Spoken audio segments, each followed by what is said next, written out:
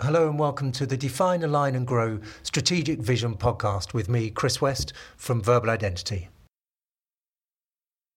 Anyone that predicts where the luxury market is going next is about as likely to get it right, I think, as someone trying to predict where my cat will sleep tonight.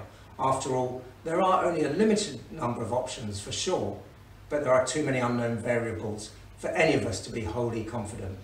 So when Bain & Co released their predictions recently for where the luxury market's heading, I thought it was a good idea to dig a bit deeper.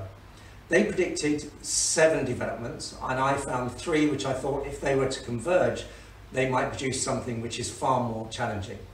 If you haven't seen the latest release and you would like a copy, please stay listening for about another 60 seconds and I'll give you a link at the end.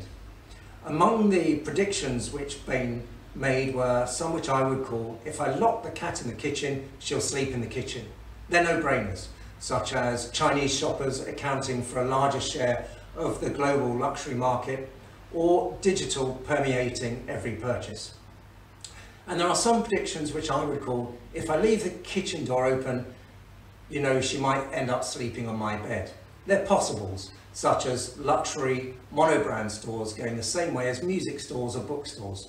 Though I think perhaps that's more a function of whether you're operating in the premium space or the true luxury space. And there are some predictions which I would call, if I leave all the doors open, do you really think she'll go and sleep in the washing basket on top of all my sweaty gym kit?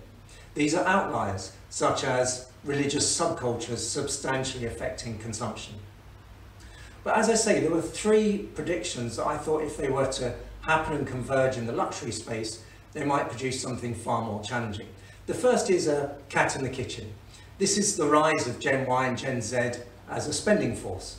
The second is a cat asleep on the bed. These are increasingly fickle customers getting bored sooner and maybe then expecting brands to innovate faster and be more agile. The third prediction is definitely a cat asleep on the gym kit, which is the prediction that to survive, luxury brands must either become super specialists or super generalists.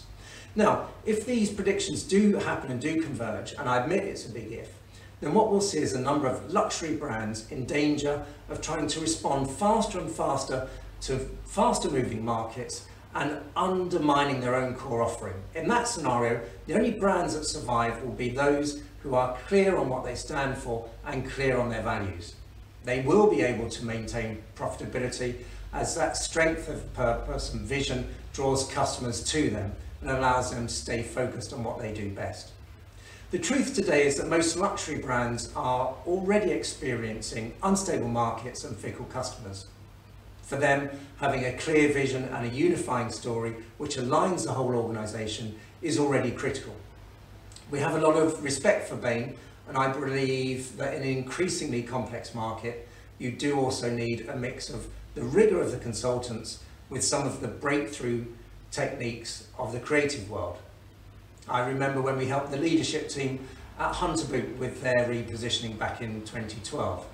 The rigorous thinking helped us get to a market space that was possible, but it was the breakthrough thinking that we learned in the creative world that helped us take advantage and help Hunter take advantage rather of that market space. Double-digit growth followed, and really, you know, the rest, as they say, is history. And that's actually what we do. We help ambitious leaders of premium luxury and ultra luxury brands define and align and grow their brands through the power of one vision, one story and one voice. As I promised, the Bain report is called The Future of Luxury and Looking Tomorrow. If you can't find it, email me and I'll send you a copy. If you're not sure whether your company has a strong guiding vision, try our 15-minute diagnostic tool. It's been built out of the learnings from our successful strategic repositioning projects with companies such as Hunter, but also Harry Winston, Votary, Belstaff, Tourneau and many others. And as always, if you'd like to learn more about what we do, hear where my cat slept last night, or to ask any questions, I'd love to hear from you. Just email me, chris@verbalidentity.com. Thank you.